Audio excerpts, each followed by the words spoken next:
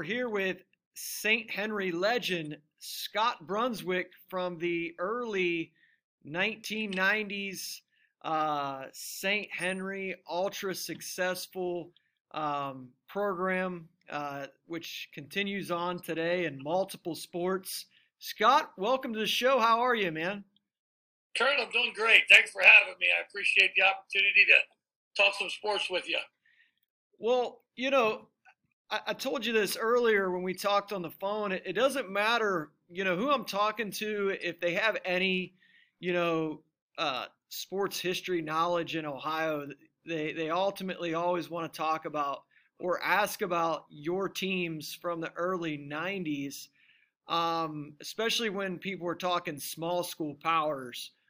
So, like since the the time you graduated there in '91, I know you went on to do some really good things at the college level. What have you been doing since then? 30 years have passed. 30 years have passed. There's been a lot of things that have took place. And, I was a school teacher for several years and actually did some odd and end jobs. And I did a lot of sales work. I did work for a beauty company doing sales. I worked for a packaging company doing sales. And now currently I have a recruiting company, which I do personal training with as well. So Okay. I love doing the personal training and being active with the kids. It's really an awesome opportunity. Well, let me set it up for you this way because a lot of people maybe have heard of St. Henry. They know that they've been good in different sports from football to basketball to volleyball and baseball and different things. But a lot of times when you say the name St. Henry, just to give you kind of an idea of what people from the other part of the state, and this is when you played, it was prior to the internet and social media and all those things. But a buddy of mine said he was walking out of St. John Arena with a guy, a mutual person we know, and he walked out. You had just blasted somebody. I think it was maybe Richmond-Dale Southeastern, and Yeah, I remember that game. his comment to my buddy was, "I can't stand those cheating Catholics." And my buddy looked at him and said, "Hey, man, St. Henry's not that's a town." So a lot of times people have an idea that think you are a private school when St. Henry is actually a town. So what was it like, or what is it like growing up and living in St. Henry, Ohio? Well, I think the biggest thing that you get from St. Henry, Ohio, is you get a lot of great people. Number one, I mean, at night you don't have to lock your doors. You can sit and everybody knows everybody, and there's a lot of great communication within the community, and everybody stands behind you. And I think when you get a good basketball team, football team, volleyball team, what have you, you get that foundation of support from everyone in the community. So when as a kid growing up, you're always striving to succeed, and you always want to accomplish what the teams did, before you. So, and yeah, that's kind of the stereotype is, oh, St. Henry's a Catholic school. No, it's just a town. And it's kind of funny when people say that, because that used to happen to me a lot of times. Catholic schools, how many kids did you recruit in your class? Well, zero. Yeah, yeah, that's yeah. I have people. I grew up on the eastern part of the state, so most of those people have never uh, been to St. Henry. Is does it still have like two stoplights there, or We do. We have two okay, stoplights. all That's right. exactly what we have, and a few bars and a big church in the middle of the town. So that's what we have there in a school. So it's a small community, maybe 25, 2,600 people. Now is Fishmo's still going? It is. Fishmo's is still going. It's one of the sports bars in town, and yeah, they have a lot of. Well, they're just remodeled here recently, and used to have all the memorabilia. That'll be coming back up here shortly. I heard Thursdays was the place to be there. Lunch special at Fishmo's. They're very famous for their lunch specials, but especially you're right on Thursdays, Kurt. They had these chicken dinners that were homemade, and you can't beat it. And about $5, you get big chicken dinner and corn and mashed potatoes and coleslaw or a salad for $5, and you couldn't beat it. I'll have to try that out sometime. Absolutely. So, as a kid, I'm sure growing up in a town like that, there was a lot of athletic success before you got to high school. Of course, the '79 team that went undefeated with was it Mike Post and Chuck Stahl and Gary Will. Wasn't Jim Lachey on that team as well? That is correct. And then I think there was a good team in '83 that got upset by Holgate. I want to say maybe in the regionals. And yep. So, growing up, I'm sure that, you guys saw a lot of good teams and kids that you were probably trying to emulate and hoping to have that type of success as well. Was that kind of the way it was? Yeah, in actuality, it was. The 1979 team was an undefeated team. My brother-in-law, it's kind of ironic you say that, is Mike Post. So, okay. Yeah, Mike had 35 points in the state finals against Mansfield St. Peter's. And I remember being a little 6, 7-year-old kid at the time, and Mike would come over. He was dating my sister, and I always would go outside wanting to play basketball with him. And so I kind of emulated my game a lot after Mike. And, then, of course, Chuck Stahl was a great shooter, and they had a lot of great players on that team. And like you said, Jim Lachey, I think if I'm not mistaken, was a sophomore on that team, and went on to be a star in the NFL. And so you're right. And then the '83 team with Chris Stuckey and Tim Dresch, those guys were really good. And you're right, they got upset by Holgate in the regionals. Otherwise, there could have been another banner up in the gymnasium, if you will. So you guys get into high school there at the start of the '87, '88 season, and then obviously your first 2 year freshman and sophomore years you don't win the state. What was it? I mean, were you guys playing young? I mean, I know it wasn't like a thing that people were doing a lot of in those days to play young kids on varsity. Were you guys in the mix, or were you guys playing JV at the time?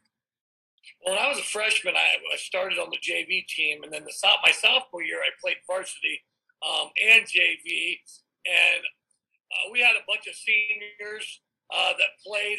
And you're right, Kurt. Back in the day, it was pecking order probably for lack of a better term. That's kind of how things went. So the seniors got a little priority. And so I lettered as a sophomore, but didn't start. And then, my junior and senior year, a bunch of us were able to play. And I know Bob Hoying actually started as a sophomore and stuff. But for the most part, it was a senior-laden team when we were sophomores. So we didn't get all the minutes that we probably wanted to have because I think, we felt like maybe we could have got 3 in a row potentially, Now, I'm assuming as sophomores, the JV team was pretty good. Yeah, our freshman year we were 20-0, and our sophomore year we were 20-0. So we didn't lose a game, and it's kind of funny because we would always practice a lot of times against the varsity guys and whatnot, and usually we won most of those meetings. So it was, I think a lot of people in the town were excited with what was coming up, and those couple of years, they were really ready and eager for us to showcase their talents at the varsity level. And we had a mission. Our mission from the time we were 4th and 5th graders, Kevin Niekamp, one of my best friends, his dad was Mike Niekamp.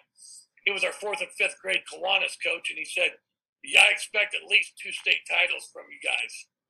Because I've been doing this a long time. And he said, I expect at least 2 from you guys. And we were fortunate enough to win 1 our junior year and then, go back to back and win our senior year as well. Do you remember or recall who beat you guys, who knocked you out of the tournament as sophomores? Yeah, it was Antwerp, as a matter of fact. Okay. And they had a really nice team. And we had some things that night didn't go our way. And it was a nip and tuck ball game. But things didn't go very well. But if I'm not mistaken, it was Antwerp that year that got us. So you played for a guy that is in the Ohio High School Basketball Coaches Hall of Fame, and Fran Gilball, and uh, this guy did a lot of winning at St. 20 league titles, 20 sectional titles, 7 districts, 3 state championships. I think he retired after the '99 season. Um, Yes. what was it like? I mean, I've read some stuff, but what was it like? What type of coach was he? Yeah, look at Coach Gilbert. He was a guy that did a lot of coaching during the week, and he said on game night, you guys are prepared for what you saw during game. What you saw during the week. You're physically ready. You're mentally ready. Now go out there and execute. Don't let me. The one thing I loved about Coach Gilbert is he said the one thing he said the first game of the year. He says, guys, don't let me get in your way. Don't let me get in your way. I'm not going to try to out coach anybody. I'm not going to try to tell you too much because you're the type of team that I want you to just freelance out there and do the things that you're capable of doing. And that's what I loved about playing for Coach Gilbert was it was very fun. A lot of people would always ask me, say, if you could say one thing about playing basketball, St. Henry, what would it be? And I got one answer, and that's fun. It was exciting. Game nights, we were ready, and he kept it so loose. There was as much pressure as the people maybe in the community put on us as far as wanting to win state titles. Coach Gilbert never did that. He said, guys, you go out there and play your ball game, and you're going to win. And that's what he told us, and that's what he taught us. And he had a mission that he set for us. And he said, you know what? I expect each one of you to be leaders in your own way. And so that was what was so exciting about Coach Gilbert. Not only was he a great coach, he was a great person. We say that about a lot of people, but Coach, let me tell you something about Coach Fran Gilbert. He has priorities in check. The number one thing was his faith in our Lord and Savior, Jesus Christ. Number 2 was his family. And number 3 was everything else. And those were his priorities. And he kept everything in check. And he had a balance of everything. Yeah, he did a lot of scouting, but I love the fact when I'd go to Sunday Mass or even go to a weekday Mass, who was in church? Coach Gilbert. And so that was just it was an awesome thing to see. Yeah, I mean that, and today's game, it's so tough for a lot of these younger guys to stay balanced and keep things in order just because of the stress and the pressures of being a 12-month sport now. And that guys are being kind of not forced into, but kind of specializing in things, and that just wasn't how it was. And it still isn't how it is, especially in conferences like the MAC and in places like that.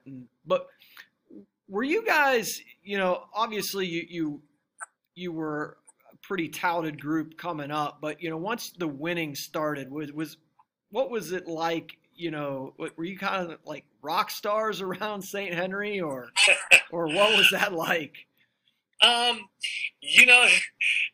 guess if you want to call it that, you could be, because a lot of us were getting recruited from Division I schools and football. And I'll never forget, after we won state my senior year, we played in the District 8 All-Star game, and there was a bunch of little kids there. And I'm walking up the court with Bob Wang and Kevin Niekamp, and Bob went on to Ohio State, and so did Kevin, and Jeff Hardings, who played our junior year, went on to Penn State. But I had these little kids coming up to you saying, "Sir, can I have your autograph?" And here I am, a senior in high school, and it's like, okay, it's not even thinking anything of it. So I guess a lot of little kids looked up to us, sort of like we did when we were kids. Yeah. And so that was kind of exciting. So and you go around town, and people always wanted to talk about sports. They wanted to talk about the next season, or the expectations, and can you repeat, especially after our junior year? Hey, we expect you to repeat. So now you set a precedent of, if you don't win a state title, yeah, it was a pretty bad year. You know what I mean? So the 89-90 season, you guys, I think, were like right on the nose of being a Division III school. which you could have very easily been a Division IV school, but you're in Division III, and you finished fourth in an AP poll behind a team that you would see a little later on, and Youngstown Liberty finished number one. Richmondale Southeastern, who you would play later on, finished fifth, so they were right behind you. And you had one loss that season, which is a team that you seem to be snake bitten by. The Van Wert Cougars, who are a really good team, had two outstanding players. They made the D2 semis that year under Coach Keith Knopfs. Do you remember losing to them as juniors? Yeah, as a matter of fact, we lost to them at Van Wert. You know, it was a game. We were undefeated. They might have had one loss. Like you said, they did make the state semifinals. They were in Division II school. You know, packed house. The gym was full. After 3 quarters, it was a tie ball game. And it was back and forth in that fourth quarter, and we were down 3 or 4 at the end of that game. And, you know, with some fouls, they pulled away a little bit at the end. And, you know, that was kind of a reality check. That was the – and I hate the sound.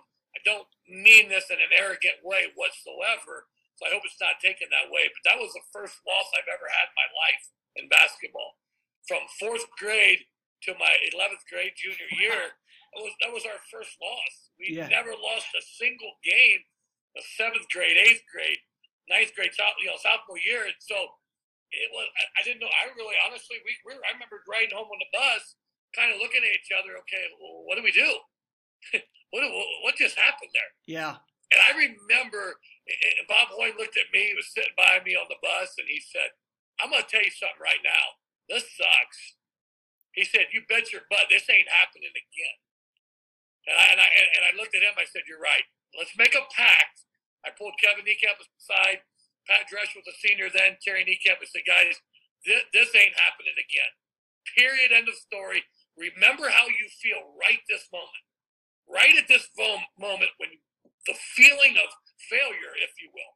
The winning isn't everything, but the desire to win is. And that's the motto we kind of live by.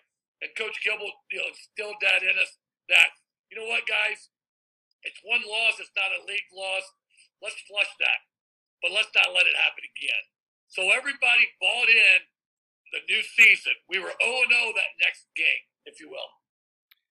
Yeah, so the starting lineup you guys had as juniors, you know, I mean, the average height was about 6'4", and pretty much everybody's close to or over 200 pounds. I mean, I would assume that, you know, people up your way that you play, Mercer County, the MAC, you know, and some of those crossover games that you play, they were probably maybe used to seeing you guys and how big your bodies were.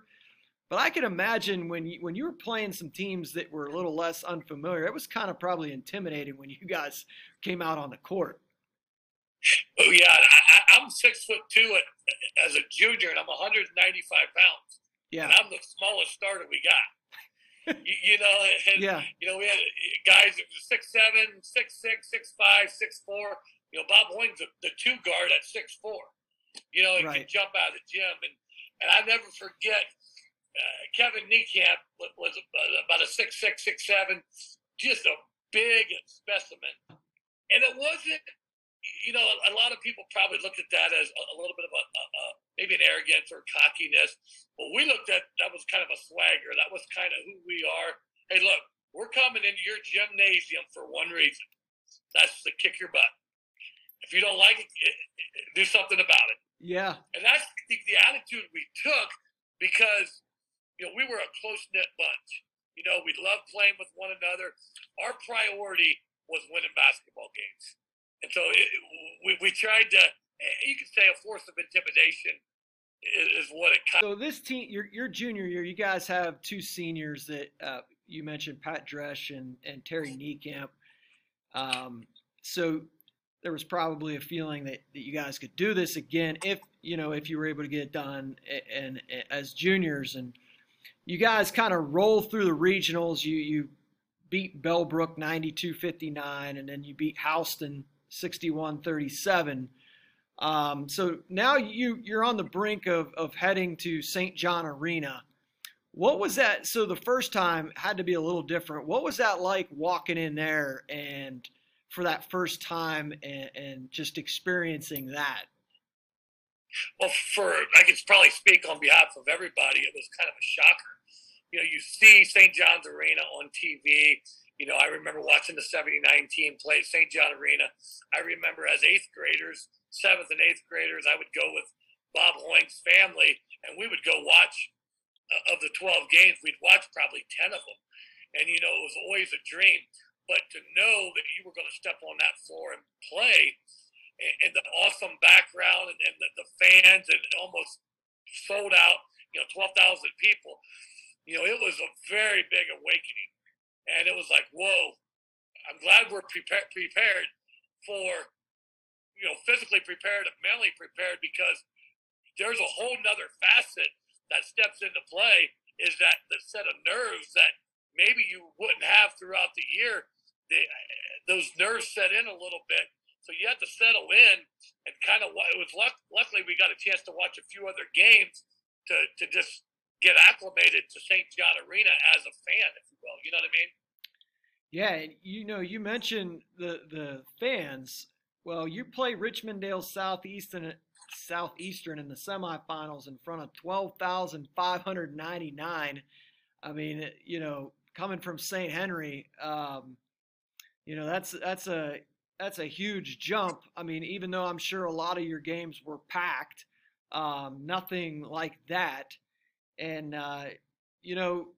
it proved that you were prepared. You guys come right out of the gate and just steamroll these guys from Southeast Ohio. It's 24-9 after the first quarter. You go on to win 93-45. Now, this is a team that came in with a first-team All-Ohio guy and Aaron Skeens, and then Mike Adams, another 1,000-point scorer. I think he was honorable mention All-State. So they got 2,000-point scores, probably two of the better players in their school's history. And you hold them to 22% shooting, and you guys shoot 69%, and I'm assuming a lot of those were on the interior. This was just total destruction. Right. I remember, preparing for that game, the coaches were telling me, they're like, hey, their weakness is stopping penetration to the hole. And that's exactly what I was doing as a point guard most of the season, was getting the ball in the hole and getting in the lane, getting the ball down to Kevin Niekamp, Terry Niekamp, Pat Juresh, Bob Lang, those kind of guys, and Scott Heitkamp off the bench. That was my job as a point guard, was to distribute. So I knew going in that I told myself I was going to try to have a double-double in points and assists. That was my goal, to make sure that we got some easy buckets early in that game. So I think what happens is, Kurt, in a big game like that, when you can get easy buckets early on, it opens up the floodgates for everything else, because they have to accommodate for that and say, okay, we got to stop their inside presence. We got to stop penetration. So you draw a lot of doubles, and then you get wide open looks on the exterior behind the arc. And I think Bobby hit a couple threes in that ball game. So that's what happened early on in those kind of games. You develop some good rapport with your inside presence. That part of your game, it opens up everything else, and that's what we were able to do with some success. And so, I think the key Coach Gilbert always preached was efficiency. Let's be efficient in every facet of the game, whether it's taking care of the basketball. He was big on not turning the ball over. Shoot it before you lose it. There was a couple times we would get in games and we would take a timeout. He would say, I'll tell you something right now. We passed the ball 7 times that last possession. What are you doing? And that was the timeout. That was our timeout. 7 passes. What are you doing? You know what to do. So we'd go back out there and we'd say, okay, about that third pass, somebody better shoot the ball. Yeah. So that was kind of the motto Coach Gilbert, had for us as juniors, especially. Yeah, you could probably expand on this a little bit, but it looked like, at least in a lot of the games that I was kind of looking back on, you guys were really good at limiting the other team offensively, making it, I mean, the shooting percentages in these state games that you guys played for the opponent, they were just miserable. I mean, you just made it so tough on them because a lot of people think, oh, those teams, you scored a bunch of points and you did. But really, I think, your calling card was shutting people down defensively. Exactly. That's what we did. We were so long. We sat in that zone a lot, and we extended that zone, and we kept the ball out of the paint. That was our goal. And one thing, I don't think they keep stats on this, but tips, we had a lot of tip passes. That disrupts offense, and it causes a lot of havoc. And that's one thing, coaches preached a lot too, was getting a lot of tip balls. Make teams reset. Make teams take shots they're not accustomed to taking. And that's what we did. And, teams that tried to go inside, like I said, we had a 6'7", 6'6" Kevin Niekamp who swatted almost everything, and he got almost every rebound in there. So, and then we would, only send 2 or 3 to the boards, and we would fill the lanes on offense and try to get out in transition. And the goal was always, like you said, we got a 24-9 lead. The goal was always to get out in those games early. You got a 15-point lead. If teams want to run 45 seconds off the play clock or off the game clock, yeah, go ahead. You're not going to catch up being down 15. So it was one of those things. Let's get out early and often. Get out in transition, get some easy looks. So that game against Southeastern, Bobby had 18, you had 16.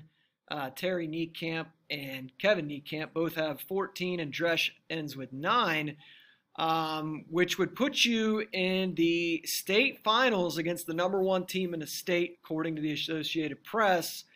And this game would take place in front of 12,614 fans.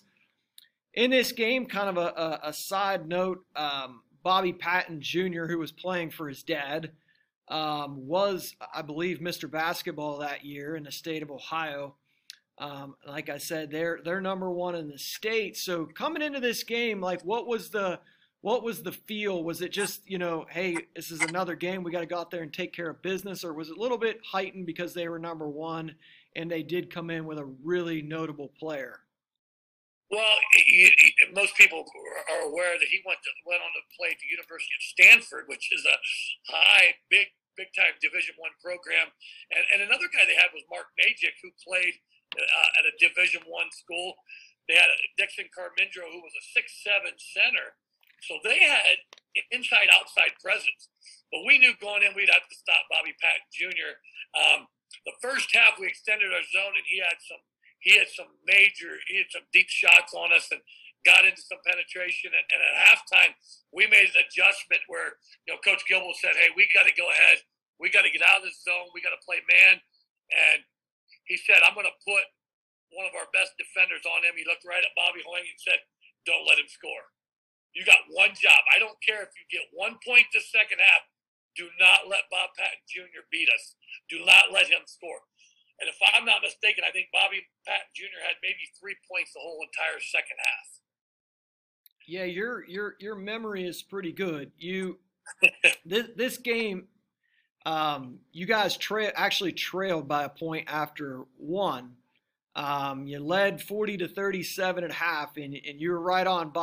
Patton hit 5 of 6 from downtown in the first half, and Hoying held him to 1 of 11 in the second half, which obviously ends up being the difference, because you go on to win this game 71-60. Patton did finish with 20, but most of that was in the first half. You mentioned Mark Magic, 16. They had a guy by the last name of Richardson with 15, and then another guy was an all-state guy was Dennis Green, and you guys held him to 5. And again, it's that same thing. You shoot 56% from the field. They shoot 37. You're defensively making it really difficult on them. And this was nice for the scene. Pat Dresch goes out with 25 points to lead you guys in his final game as a Redskin. You have 18 and Bobby has 10. I'm sure Bobby was probably limited a little offensively in the second half with his focus on stopping Patton, but just kind of take me through those last, few moments there, if you can recall, just what that feeling was like when you knew it was you were going to get it done. Yeah, it's an unbelievable feeling to win a state title because that's what we set out to do since we were in third and fourth grade. I remember being on my driveway at home and reenacting the last second shot, 2-1, hitting the buzzer to win a state title.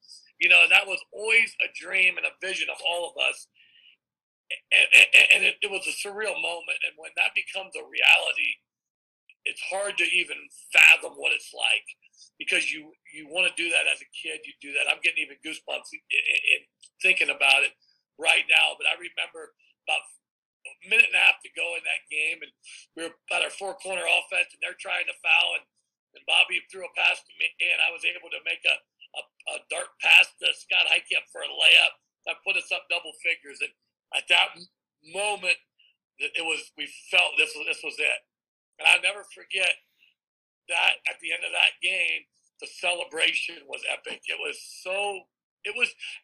probably a relief, Kurt. It was one of those things that, wow, there was so much pressure all year because everybody had us win in state before we played a game. Little did they know Youngstown Liberty had all these Division I players, and as you mentioned, Dennis Green, who was as athletic as anybody on that basketball floor. We were able to keep him in check. But again, the difference maker was Bobby Hoying in the second half, shutting down Patton. And I think we were talking about that at halftime, in the middle of the second quarter to switch to man. And Coach Gilbert decided, let's not let them make any adjustments here in the first half. Let's stick to our guns and play this zone, even though they might light us up, but let's make them not make adjustments, not knowing what we were going to do in the second half. They probably had an inkling we might go to a man, but Bobby was able to overplay his right hand and force some really tough shots. As you mentioned, 1 of 11, and those were really tough ones that he had to take that night. Yeah, it's different, and you would know this as well.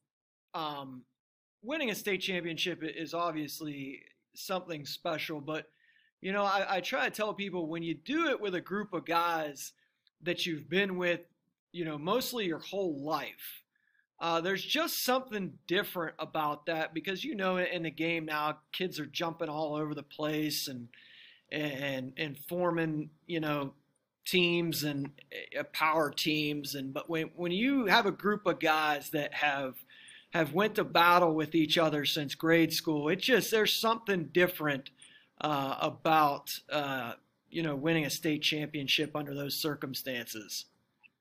You're exactly right. These were my friends. They're still my friends. I mean, even a couple of years ago, we were all in Columbus. We got together for some food and some fun, and that's what this was all about.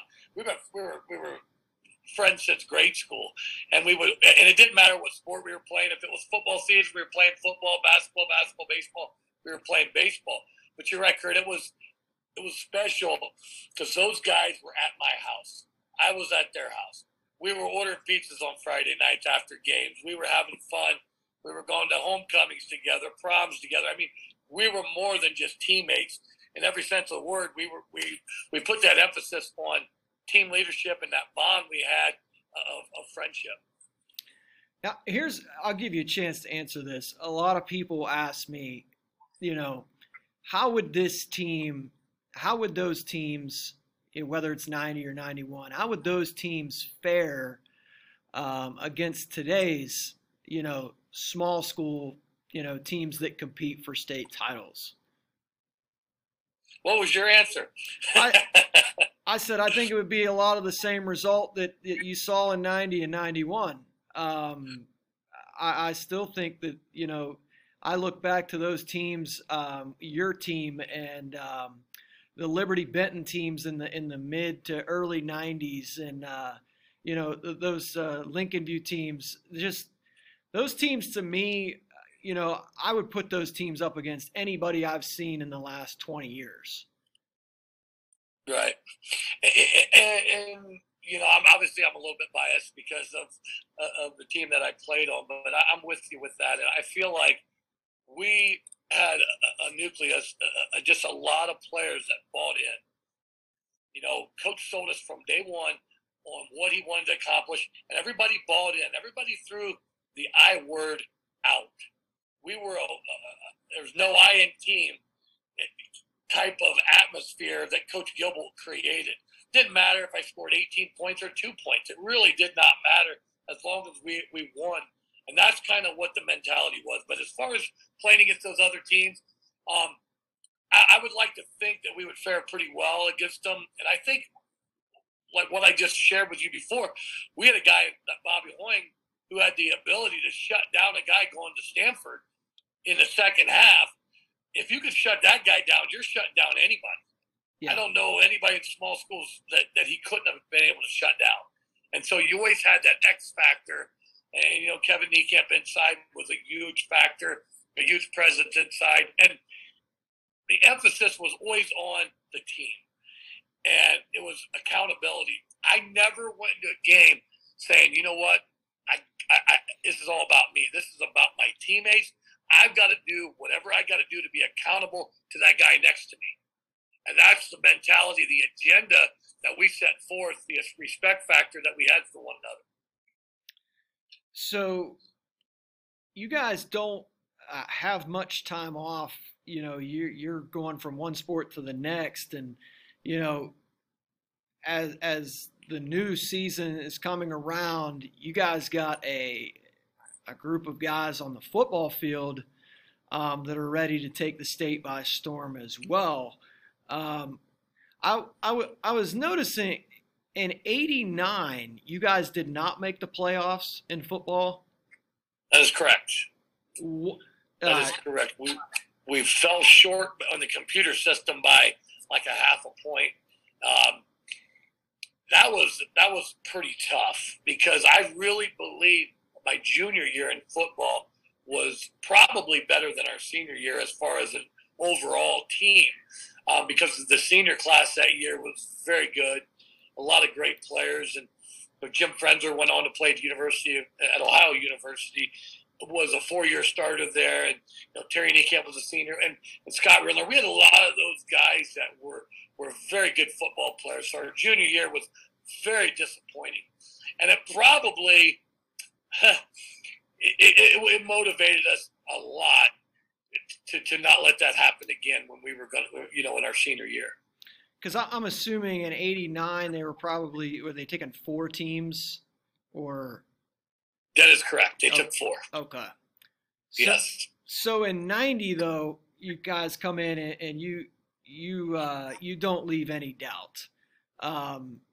You pretty much run roughshod through your regular season schedule. You go 10-0. You had 5.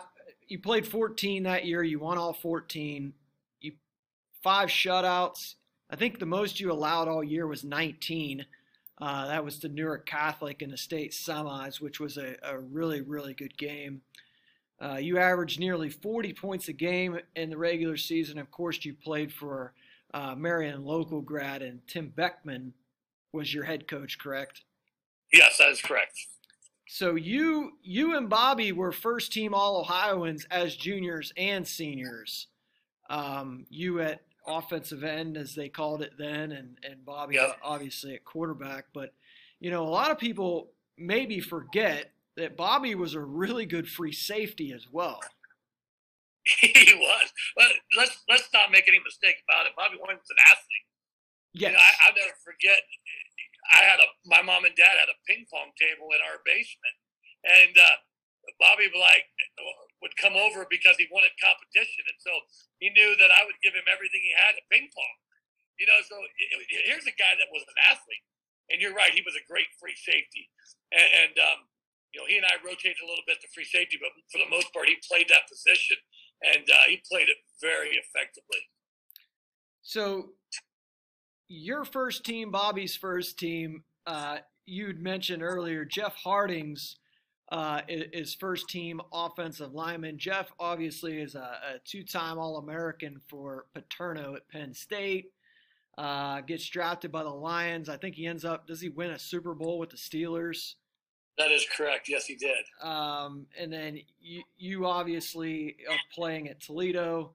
Um, Kevin ends up going to now. Some injuries got Kevin though at Ohio State. Yeah, that is correct. Kevin was a tight end. He went to Ohio State, and in his true freshman year, he actually was not going to redshirt. A guy by the name of Jeff Ellis, I remember this very like it was yesterday. Him calling me and saying, "Hey, Jeff got hurt.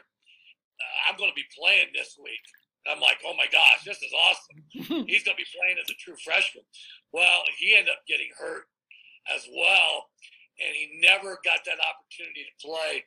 And I think Kevin was the type of guy that, Jeff played in the NFL, Bobby played in the NFL, and if Kevin wouldn't have got hurt, he'd have played on Sundays as well because he was that big of a force at tight end. Great hands, great feet. Wasn't the fastest guy in the world, but he could get separation because of his size and able to just box people out at the tight end position.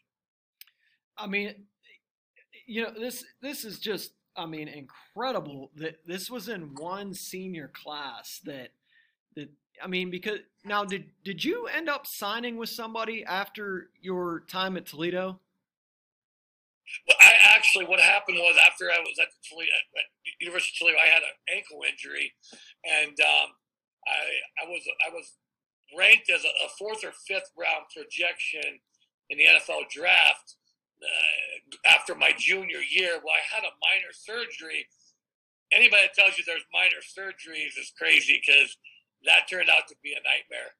I'm just thankful to God every day that I'm able to walk and able to just function properly with an ankle injury. But long story short, after that, was able to rehab. I remember signing with an agent out of Philadelphia, and I didn't get drafted, and I was a free agent.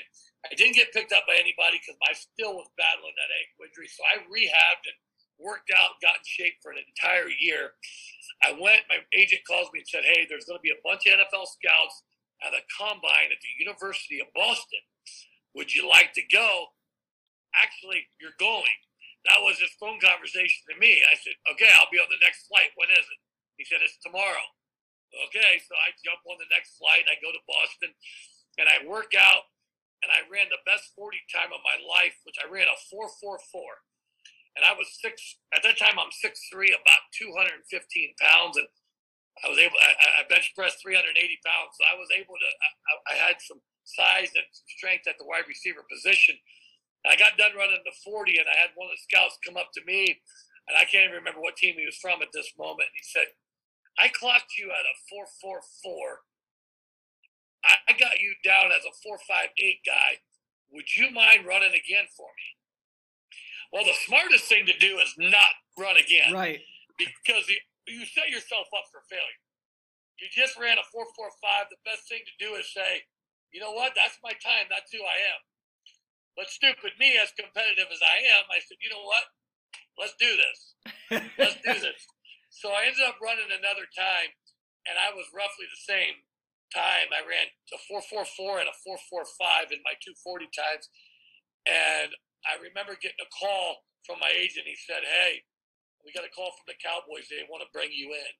And so I get on the flight. I fly into Austin, where their training camp was, and I did some workouts with the Cowboys. And I'll never forget, I walk into the lunchroom. Well, first of all, I go there, and I walk into the one of the team meeting rooms. I walk out in the office, and there's Jerry Jones. And I thought, "Am I in the right place? What am I doing here?" Yeah. This is a surreal moment. So I talked to Jerry, and he knew my name somehow. I don't know how, because here I am, a free agent guy who he probably didn't know, but he got the name from the secretary, so he knew who I was. And long story short, that was just a really neat moment. So I went to the practice field, got done with practice. I walked over. I got a meal. I sat down, and who comes up but Troy Aikman? Troy Aikman sits down at the next table over, and I'm just in like kind of awestruck, starstruck, if you will, for a moment. And I'll never forget my injury. My ankle started to flare up, and so long story short, I got released pretty much, went home. But I remember going back to my room, and I spent a lot of time in prayer. And the good Lord said, "Is this really what you want?" And I remember saying, "Wow." I say, "I don't know, Lord. I really don't know. I know this is what I thought I wanted, but I want what you want for my life." And long story short, I was sent home, and I took on a different avenue and different endeavors that came into my life. So, yeah, it was tough, but at the same time, it was the experience that I wanted, and I was very thankful for that. Yeah, I mean, not a whole lot of people get to, I mean, even experience what you were able to as far as even getting into a camp or a look and just, I mean, I'm still baffled. You know, obviously, a lot of people know Bobby Hoying because he played for the most popular team in the state of Ohio, Ohio State football, runs the show, Yep. you know, without a doubt. And then he, you know, goes on and plays in NFL. And Jeff does his thing. And then you and Kevin, I mean, it's just crazy. My question is, and we'll talk about the state semis and finals here, but my question, what team do you think was more dominant? Your football team in '90 or your basketball team a little bit later on that spring? Um, that's a very tough question because you can look at it from a bunch of different perspectives as far as the depth we had in basketball. You know, we only had my senior year, we only had 39 players out, so most guys went both ways, and so in our junior class only had about 7 players. So we were a senior dominated team. We had some six of those 7 juniors played, if I'm not mistaken, and a handful of sophomores got some action. So I would probably say our basketball team was a little bit more dominant, just because of a little bit extra depth we had, you know, on that team with Steve Gels and Tony Glass and things like that. But I would say that would probably be my answer to that question. Yeah, so you guys mentioned, you know, pretty much, you know, run over top of everybody. First 12 games. Now, when you get to the semifinals, there, you which game was played at Springfield, Evans Stadium down in Springfield. You're playing a school in Newark Catholic who is by this time is very well known as the kingpin in small school football. And I mean, you know, they had teams, especially in the '80s, that could have competed with pretty much anybody. With those teams, well, I mean, Rob Kelly was there. Yeah, I think he was there in the early '90s. But you guys find a way, 21-19. Do you remember any or much of that game at all? Yeah, it was a nip and tuck game the whole battle, and like you said, you had Rob Kelly. Rob Kelly went on to play safety at Ohio State. He went to the New Orleans Saints. So, and I'm sure I think he played for somebody else if I'm not mistaken. But they were loaded at every position, and like you said, Newark Catholic won how many state titles? You know, in school history. So we knew we were in for a dogfight, and in that game, I remember getting double and triple covered. And at halftime, you know, Coach Beckman, I think he made some adjustments and said, okay, we got to try to do something else because we can't beat triple coverage. You know, so Josh Link, one of our other receivers, just made a great catch late in that game for a touchdown that put us ahead. And then we were able to withstand a late rally by them and a late drive, and we were able to win that game 21-19. And man, it was a dogfight. That was because up until that point, we really didn't have a close game. Right. So, I mean, it was, you get to the finals, which is at the historic Massillon Paul Brown Tiger Stadium, and you guys play Sandusky St. Mary's Central Catholic or Catholic Central, one of the two. I don't know which one it is, but another 20-17 in that state final game. Another close one. It really was. We were getting dominated in that game throughout.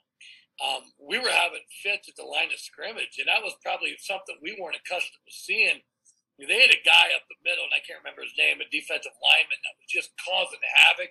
We had to make some switches on the offensive line and during the course of a game, and that's hard to do when you don't do that all year long. And just to change things up, we had to go to a short passing game because we couldn't block people. We had to keep one extra guy. Running back had to stay in a lot to give some extra protection, and so on and so forth. We found a way, and I think that was one of those things. We were down in that game. I think the seniors grabbed each other by the face mask on the sideline and said, "This is embarrassing. We did not sign up for this." You know, we came into that game favored to win the game. We were not going to lose that game, and I think that was the mission at that time. Was, hey, everybody be a leader at their own position. You make a play, you make a play, you make a play, and you make a play.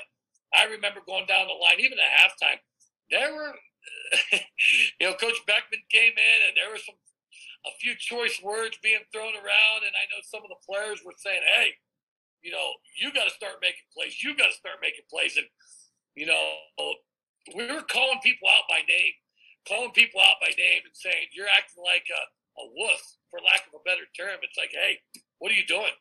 What are you doing out there? You're killing us out there." And so I think we took that approach almost as if we were coaching, and we played for Hall of Fame coach Tim Beckman. He demanded, expertise. That's the name of his game. It was attention to detail. You do the little things right, and we were not doing the little things right that entire game till the fourth quarter, and we were just very fortunate to come away with a state championship. What was if you're comparing, you win at St. John Arena there in March of '90. What was the the celebration there at the end? How did that kind of compare to the basketball when you win the football? Well, I think it was a little bit more jubilation, just for the simple fact it was the first state title in school history, but the fashion that we were able to win the game. We scored a late touchdown to go ahead. We had an interception late in the game, and we were able to take a knee on the last drive. So, whereas the junior year, we had a 11, 12-point lead with a minute, so we knew we were going to win that game. Not until that final 45 seconds of the state finals in football did we know we were going to win. So, again, it was elation to the maximum, but the bottom line was relief. Wow, that was a close one. That's kind of the I would say the feeling was for everybody. Yeah, I was not been in that position, but I know, football is definitely a more emotional game. Just so many emotions that happen throughout the course of a 48-minute game that, I can't imagine the jubilation at the end of that game. And, you guys start an onslaught really because they win in 92, 94, 95. They win again in 04 and 06. So you guys started something pretty special there in the 90s with St. Henry football. Yeah, and I think a lot of the younger kids, even today, will say things like that. You guys were able to start a tradition. We had good tradition before then, but we were able to get that first state title, and then it kind of snowballed from that because it was a belief pattern. Hey, you guys can do this just like these guys. You're talented just like these guys were at this position, at that position, and so on and so forth. And the preparation that went into St. Henry athletics, especially football during that time with Coach Beckman, we were always prepared. We knew what we were going to see on Friday night. We knew what we were getting from our opponents, and it's a lot easier to win football games when you're mentally and physically prepared for what you're going to face on game night. So you guys do it. You guys win basketball. You win football, and you're back again in basketball. This time you've bumped down to Division IV, which again, we're talking pre-internet, we're talking pre-social media, but there were still people that were doing magazines and things like that statewide. So you bumping down to Division IV, I mean, there had to be some talk about a possible St. Henry Worley matchup. at some point during that season, whether it was, you know, in the semis or finals. And, you know, if that was today, that, you know, ironically, it never ended up happening. But if that were today, that game would have been promoted from December to the end of March. You know, and but back then it was just a little bit, you know, harder to. I'm not sure how much you knew about them and how much they knew about you, but there had to be some talk. Absolutely. They were loaded. They had a guy by the name of Chuck Perry, Terry Holloman, Jeff Stanley. They had three guys that were phenomenal basketball players. And it's funny you say that because if I'm not mistaken, Chuck Kemper was their head coach, and he, as a matter of fact, I'll bet you he was at 5 or 6 of our games because it was the first time this guy was with the clipboard. And I remember Coach Summers, our JV coach and our assistant varsity coach, he said, "That's Chuck Kemper, Columbus Worley. He must think we're going to play them in the state finals because that's how it would have been set up." And so you remember he was a kind of a figure that you never forgot. And I'll bet you we saw Chuck Kemper 5 or 6 times walking into the gymnasium where we were playing. And it's like, uh-oh. So he had us scouted to a T, and we were one game from playing them. They happened to get beat by Tri-Village in the state semifinals. And I know a lot of people were excited about a potential matchup. It never happened. But nonetheless, we were able to get a state title. Yeah, so like I said, you bumped down to Division IV. You become the first team to win football and basketball state titles in the same season since 1973. This year, like, there was no doubt you finished number 1 in the AP poll, you know, despite that regular season loss to Van Wert, 73-71, which was on your floor this time. Interesting, Tri-Village finished number 2, Worley finished 3, and Kirtland finished 6. Those were the 4 teams that made up the state tournament that year. You guys did not get snubbed this time around on the all-state team. You and Bobby are both first-team All-Ohioans. I think Kevin was an honorable mention. Kevin Niekamp was honorable mention. I think he led your team in scoring his senior, didn't he? Correct. Yes, he did. The first team was loaded with Nate Lindemuth from Tri-Village, Jeff Stanley, who was the player of the year that year. Terry Holloman was second team. You mentioned him from Worley. There was a kid from Kirtland named, I think it was Craig Svensson or something like that. Yes. He was actually a first-team Ohio quarterback with Bobby that year in Division 5. And then Tri-Village also had Scoob Cook. You mentioned Chuck Perry. So there was a lot of really good talent in that state tournament that year. And you guys, as I mentioned, I wanted to ask you about that Van Wert game. I think you were 16-0 coming into that game. They had 2 guys, Quincy Cloud and Joe Gardner, who went on to play basketball, I think, at Toledo.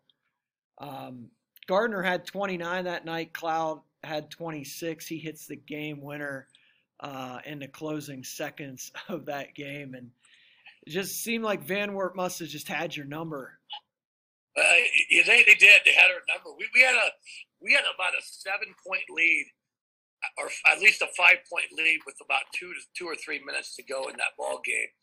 Missed some free throws down the stretch, and they were down 5, I know, with 50-some seconds to go, and Gardner came down and hit he was deep, 30-foot three. He was on fire that night, and we had no answer for him. But that was a very, very disappointing evening. I remember in the summertime, I'm over at Kevin Niekamp's house, and his dad, as I mentioned earlier, Mike, was our little 4th grade Kiwanis coach, and he was on us about losing to Van Wert the previous year. He goes, "Yeah, you won state, but you got beat by Van Wert." You know, that was our junior year. And he said, "I'm going to tell you what, Scotty." He says, "If you lose to Van Wert, you better not show your face at my house for 30 days.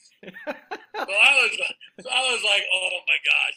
So I'll never forget, after that game, we're sitting around, we get beat.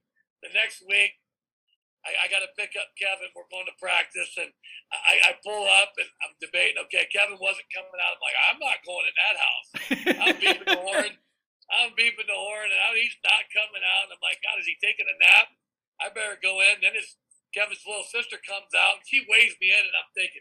So I'm looking around the corner. I see Mike's van there. I'm like, oh boy, this might not be good. Well, maybe he's not going to say anything about it. I walk in there. That's the first thing out of his mouth. Your 30 days ain't up yet, sir. And we laughed, and he said, all right, I'll tell you what I'm going to do. He said, I'm going to forgive you. One condition.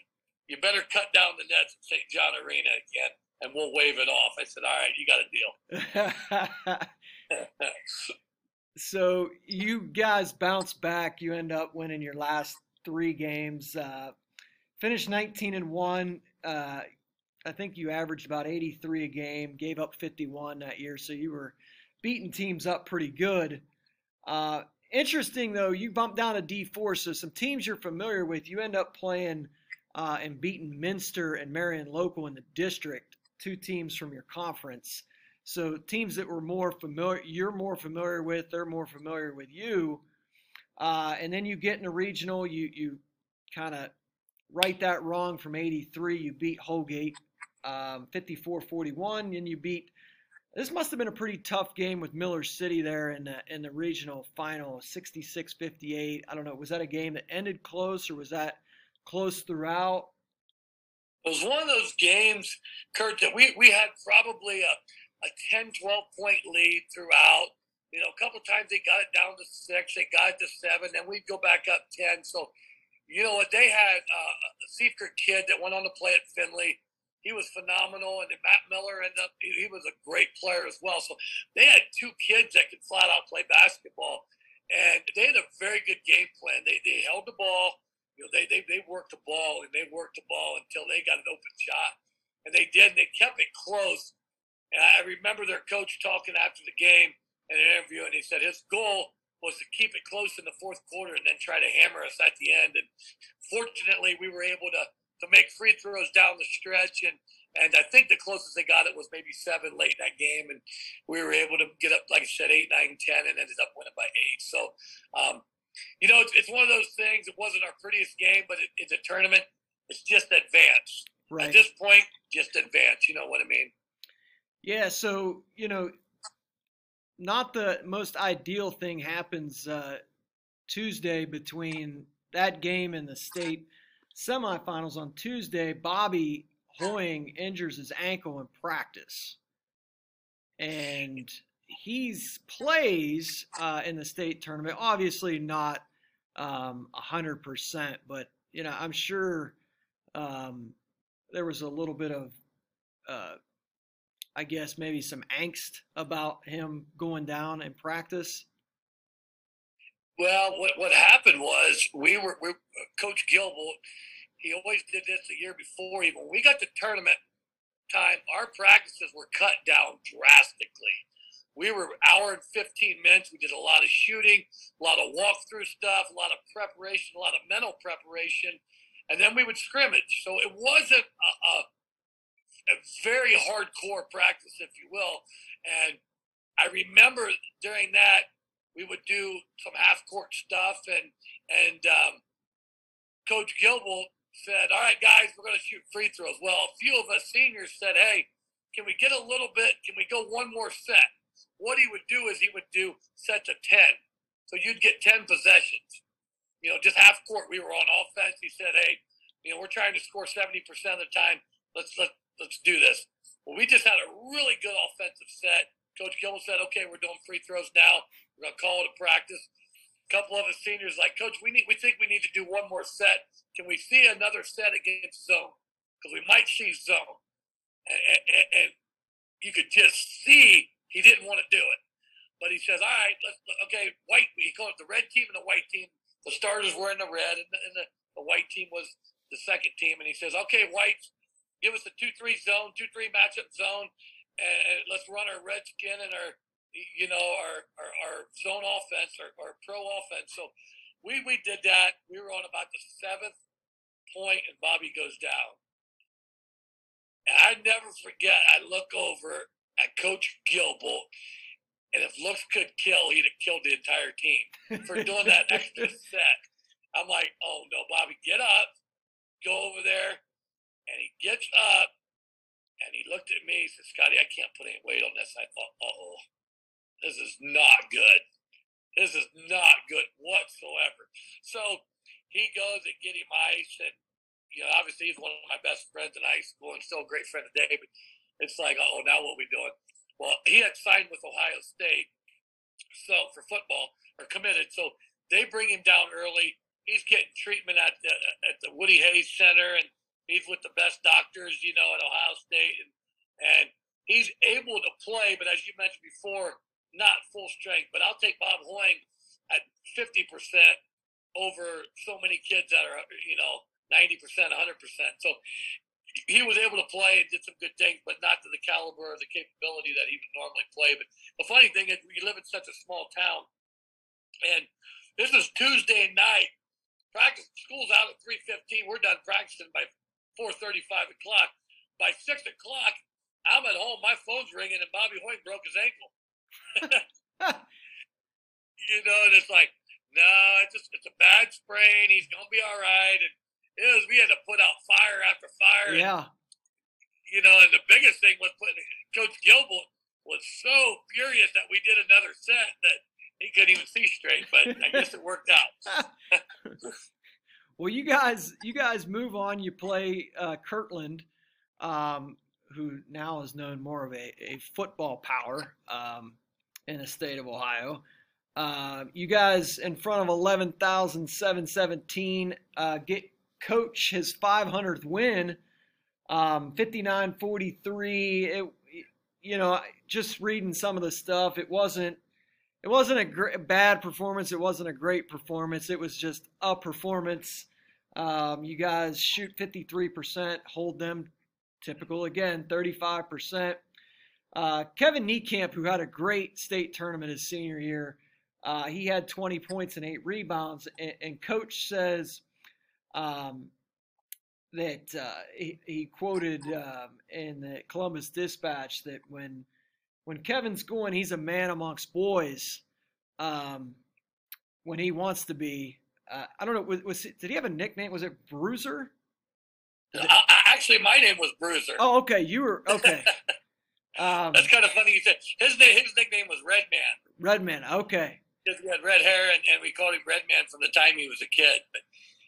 But you're right. He was a man amongst boys. He was a machine. We had a lot of go-to guys that year, but I remember in a couple games when we needed a bucket, I would tell Redman, look, hey, I'm getting you the ball. Post up. I don't care what you got to do. You're getting the ball. I'm going to force feed you. I don't care if they're doubling you. You're getting the basketball. Go score. And usually we were pretty successful at that. Well, Bruiser, you had 13.7 assists, and then Scott Heitkamp had 10. Interesting quote I found. You'll get a kick out of this. This is you. Oh boy. Okay. Before you say that, I'm a 17-year-old kid at the time. I got an idea what this is.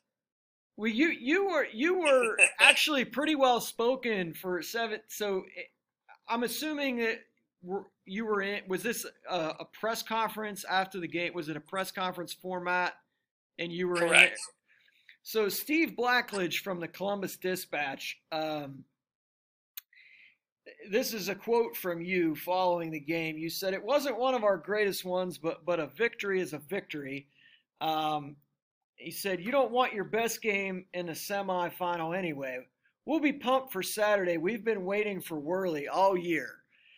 And so, I'm assuming you played before them, correct? We did. Semifinal, okay. Yeah. So it's funny looking back on some of the things that you say, and but yeah, Tri-Village ends up beating Worley, which actually was, I believe, the final game in Worley's history. They ended up having to shut the door. Tri-Village beat them 77-71. You mentioned Chuck Kemper. And actually, the junior high that I teach at, before I was hired on here, Chuck Kemper was actually the principal here. And he never coached again after, and I'm assuming he was probably in his early mid 40s when the doors shut at Worley. But the crazy thing to me, the stat that jumped off the page at me is Tri-Village shoots 68% in that game, and Worley shoots 39%, and Worley still only loses the game by 6 points. A guy I know messaged me about that game and played for Worley on that team, and really was hoping to get a shot at you guys. But it seemed like somebody else wanted a shot at you guys, and that was the coach at Tri-Village. You were one, they were two. He was, I think his name was Les Faulkner. I think it was Lee Faulkner. Lee Faulkner, yes. I didn't mean to correct you, but Lee Faulkner, and he was letting everybody know that they were the only undefeated team that was left in the state. And he had mentioned several times that they wanted St. Henry. And they started out, that you guys have a 6-point halftime lead. And you could maybe shed some light on this, but apparently they were playing a zone that was bothering you guys in the first half, and then mysteriously they switched to a man in the second half. Is that kind of how it went? Yeah, it was very unusual. I don't know if they thought they were going to trick us or what the concept was there, but they were doing some things pretty effectively that were giving us fits, as a matter of fact. But then they switched things up, and we were able to pull away. And, by then, it was a little bit too late for them to come back to what they were pretty successful at. I probably think Coach Faulkner has some regrets in that game if he would have just stuck to his guns. But it's one of those things that you do what you think is best at that time, to give your team the best opportunity to win. And that's what he did. And unfortunately for them, it didn't work out. Unfortunately for us, it did. Yeah, this was a massive crowd, 13,276. Two towns that are very basketball based. Both towns love basketball, rich tradition. So it was funny because after, somebody had brought it up in the press conference, and he had a good quote. He said, everybody's got an ego. He said that, you guys were definitely the better team.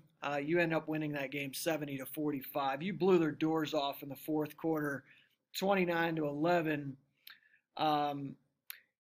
It looks like Kevin Niekamp feasted when they went man. He had 13 points in the second half. He ended up with 19 points, 16 rebounds.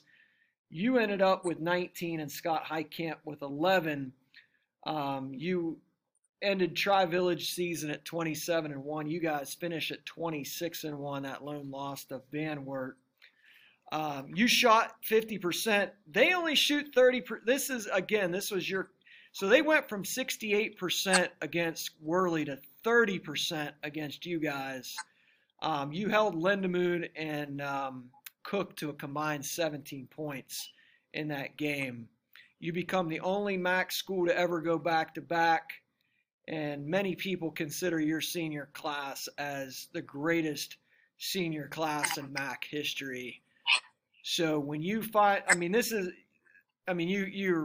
you're 29-11 in the fourth quarter. This was a little different than 90. You kind of probably had a pretty good feeling early on in the fourth that this was going to happen again. Yeah, and I think the biggest thing, as you mentioned, Kurt, was the fact that we held them to that type of shooting percentage. That's the lowest I believe they've had all year, maybe in the last 2 years at that point. The key for us, I think, defensively is force teams to take bad shots. When teams take bad shots, the rebounds are different. You take some long threes, you get long rebounds, and if you can get out of transition, you can get some easy looks on the other end of the floor. So it's not necessarily that they're just taking some bad shots. It's the result, the consequences that come from taking bad shots. And that's what Coach Gilbert always harped on. We got to force teams to take shots, ill-advised shots that they're not capable of making on a regular basis. And so we were able to do that. And yeah, like you mentioned, we were able to pull away late in that game. And I remember, Coach Gilbert, he preached all year, guys, do what you got to do. We can win a state title, but don't put that extra pressure that the town's putting on you to win another one to go back to back. You always preach that about being accountable, but at the same time, go have fun. Go enjoy your season, do the things. But I'll never forget after Coach subbed at the end of that game, and I'm walking off the floor, and I'm looking up at our fans, and they're going crazy. And Coach Gilbert looked at me with that grin on his face that it was priceless. And he gave me the biggest hug like my own father would, and it was just so special of a moment. I remember it like it was yesterday. And to be regarded in our league as one of the best teams, if not the best group, that's special, and that's something I don't make light of, because there's been a lot of great players, a lot of great teams that have come through the MAC over the years. So, those are very, very, great compliments. And again, I don't take them lightly. So it was a special group. I think, Kurt, the one thing that I don't know if I've touched on, but it was one of those things that never become satisfied. As an athlete, we never became satisfied. Winning football, or winning basketball junior year, hey, we can do this in football. Don't find any complacency, and that's my recommendation to the young kids. Just because you win one, don't mean you can't win two. Just because you win two, don't mean you can't win three. That's why Alabama football is so successful. Nick Saban, forget about the last one you won. That's over. Let's win the next one. And that was kind of our motto even back then. We're not going to become satisfied. Yeah, we're happy we won. Let's celebrate for a night, but let's get back at the grind on the next day or two, Yeah. Does it, people still ask about you guys. Does it seem like it's been 30 years? My body does. Yeah. From playing football and just all the injuries that I've accumulated over the years. But no, it really doesn't. It seems like yesterday. And we talk about that at reunions, and we talk about that at get-togethers with my own teammates and classmates. And it's almost like, God, how special would it be to go back and relive your senior year one more time? Go back and play athletics one more time. Go to school. Maybe not necessarily school, but you get the idea. Yeah. But you know what I mean. But the whole idea with the sports atmosphere, the friendship, the relationships that you build that last a lifetime, those things you can never put a price tag on, nor can you ever replace. And that's something I would love to be able to do again. But yeah, as far as the amount of time that has flown by, my mom and dad always used to say, enjoy every moment, because as you age, the years go so fast. Man, that's about as accurate as a statement as you can get. Well, before we jump off here, I mentioned that senior class, and I know that Coach played, most of the time 6 guys in games that were, very meaningful, but your guys, your bench guys were so key to you guys in practice.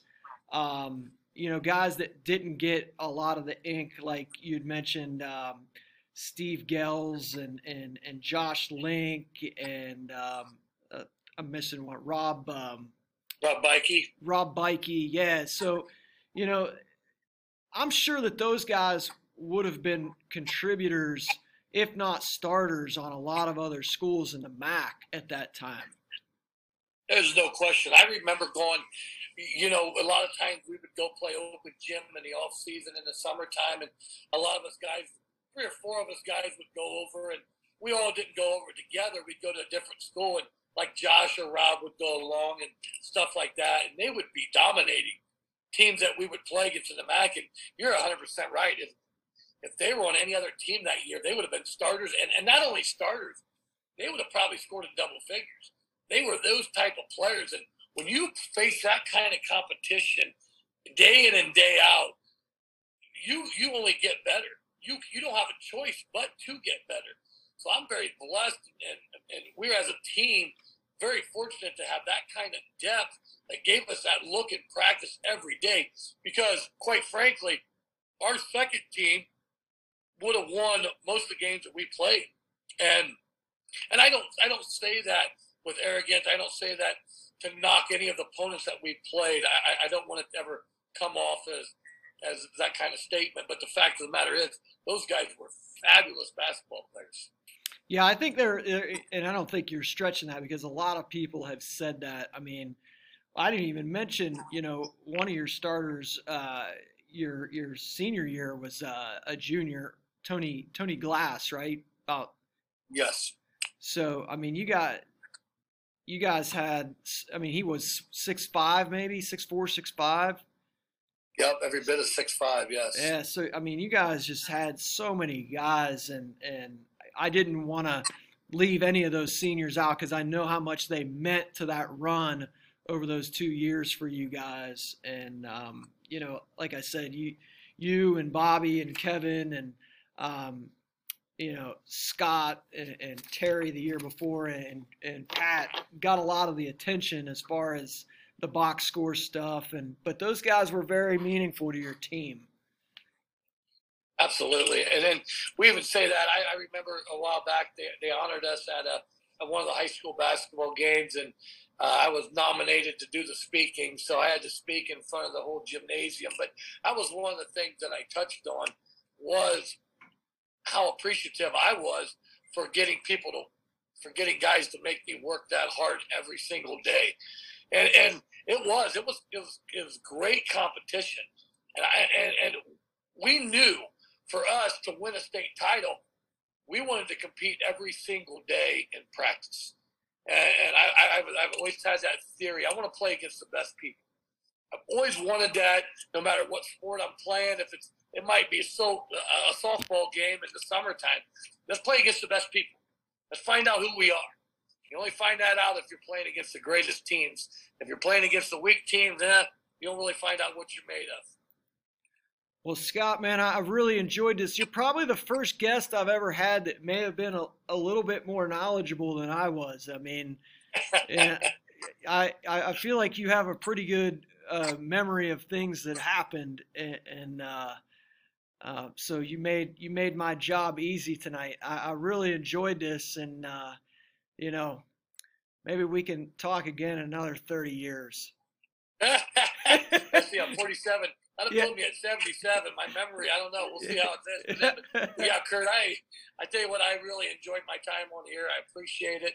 And, a lot of people say that, gosh, how do you remember those things? Well, I have a lot of meaningless knowledge in my brain sometimes on other things. And if it's really important to me, it stays in my memory bank. So, again, I'm very, very pleased that you invited me on. And anytime you ever want to talk again, I'd be open to that, and it would be an awesome opportunity again. Well, thanks again, Scott, man. Have a great night, and I look forward to getting this video out there. You too. God bless to all the people listening, and Jesus Christ is my Lord and Savior. So have a great night, Kurt, and everybody. Amen.